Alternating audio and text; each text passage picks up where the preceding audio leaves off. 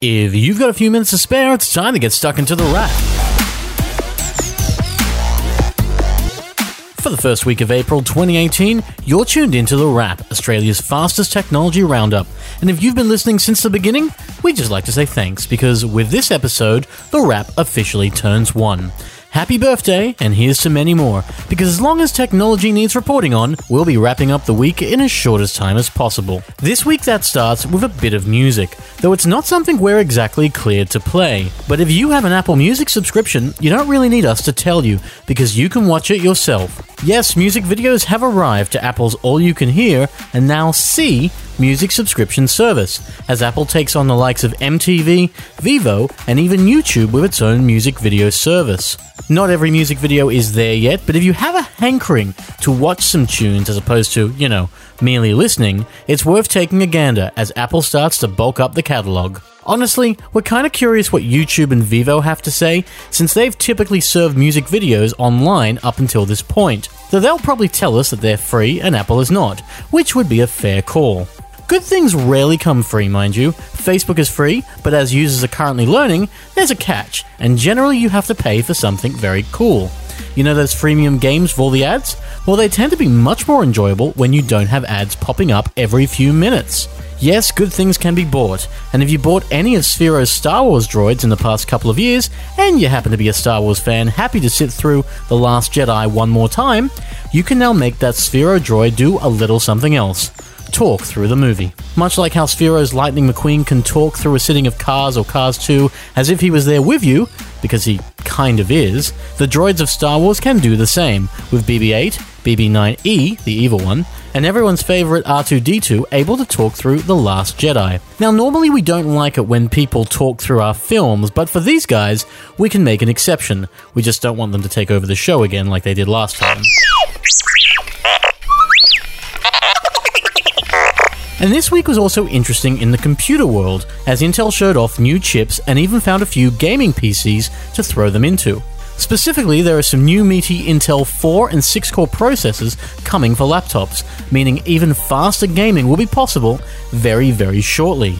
Dell and Alienware were the first to chime in with that new hardware, offering 15 and 17-inch laptops that boasted the new chips, and they arrive with quite a bit of graphics hardware as well.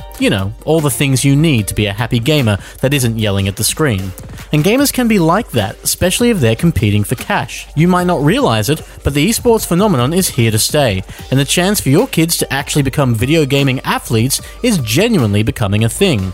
But it's not just a case of sitting in front of your TV and churning out a gamer that thinks they're awesome because, they might be good at it. There's also training for it. This week, Microsoft chimed in to say that it will be running training events in both its New York and Sydney stores the week of April 16 to April 22. So if you fancy yourself a competitive gamer, you may want to get down there. Or if you need something to send the kids to on the school holidays, there's that too. Microsoft will provide the experts and probably the hardware, because not all hardware is made to game. Take the laptop we checked out this week from Lenovo, the IdeaPad 720S. While Lenovo typically builds a laptop made for business, the IdeaPad feels like it's made for uni, for school, and for folks keen to see what life is like outside of Intel. You know those chips we mentioned earlier? Well, this one doesn't rely on Intel. Instead, it uses Intel's competitor, AMD, a brand we don't normally see in laptops outside of graphics. Now, in the graphics world, AMD does insanely well. It's in both the Xbox One and the PlayStation 4, and so it's tried and trusted. But in laptops, it's usually a budget chip, and so the IdeaPad makes for an interesting approach, because it's not a budget laptop. It's Lenovo and AMD making a slim and light computer that aims to be powerful and also a little bit cost-effective. So does it succeed? Well, yes and no.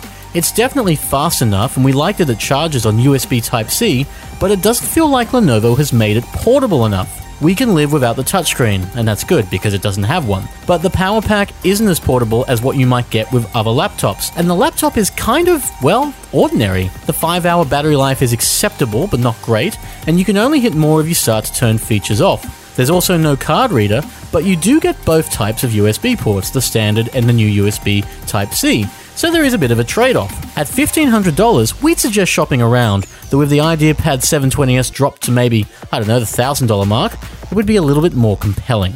And that's it for the week. You can find more of us online through Apple Podcasts, Pocket Casts, TuneIn, and, of course, the website. And we'll be back next week for more that's happening in the world of technology, all in the space of 5 minutes. Until then, have a great week, and we'll see you next time on The Wrap. Take care.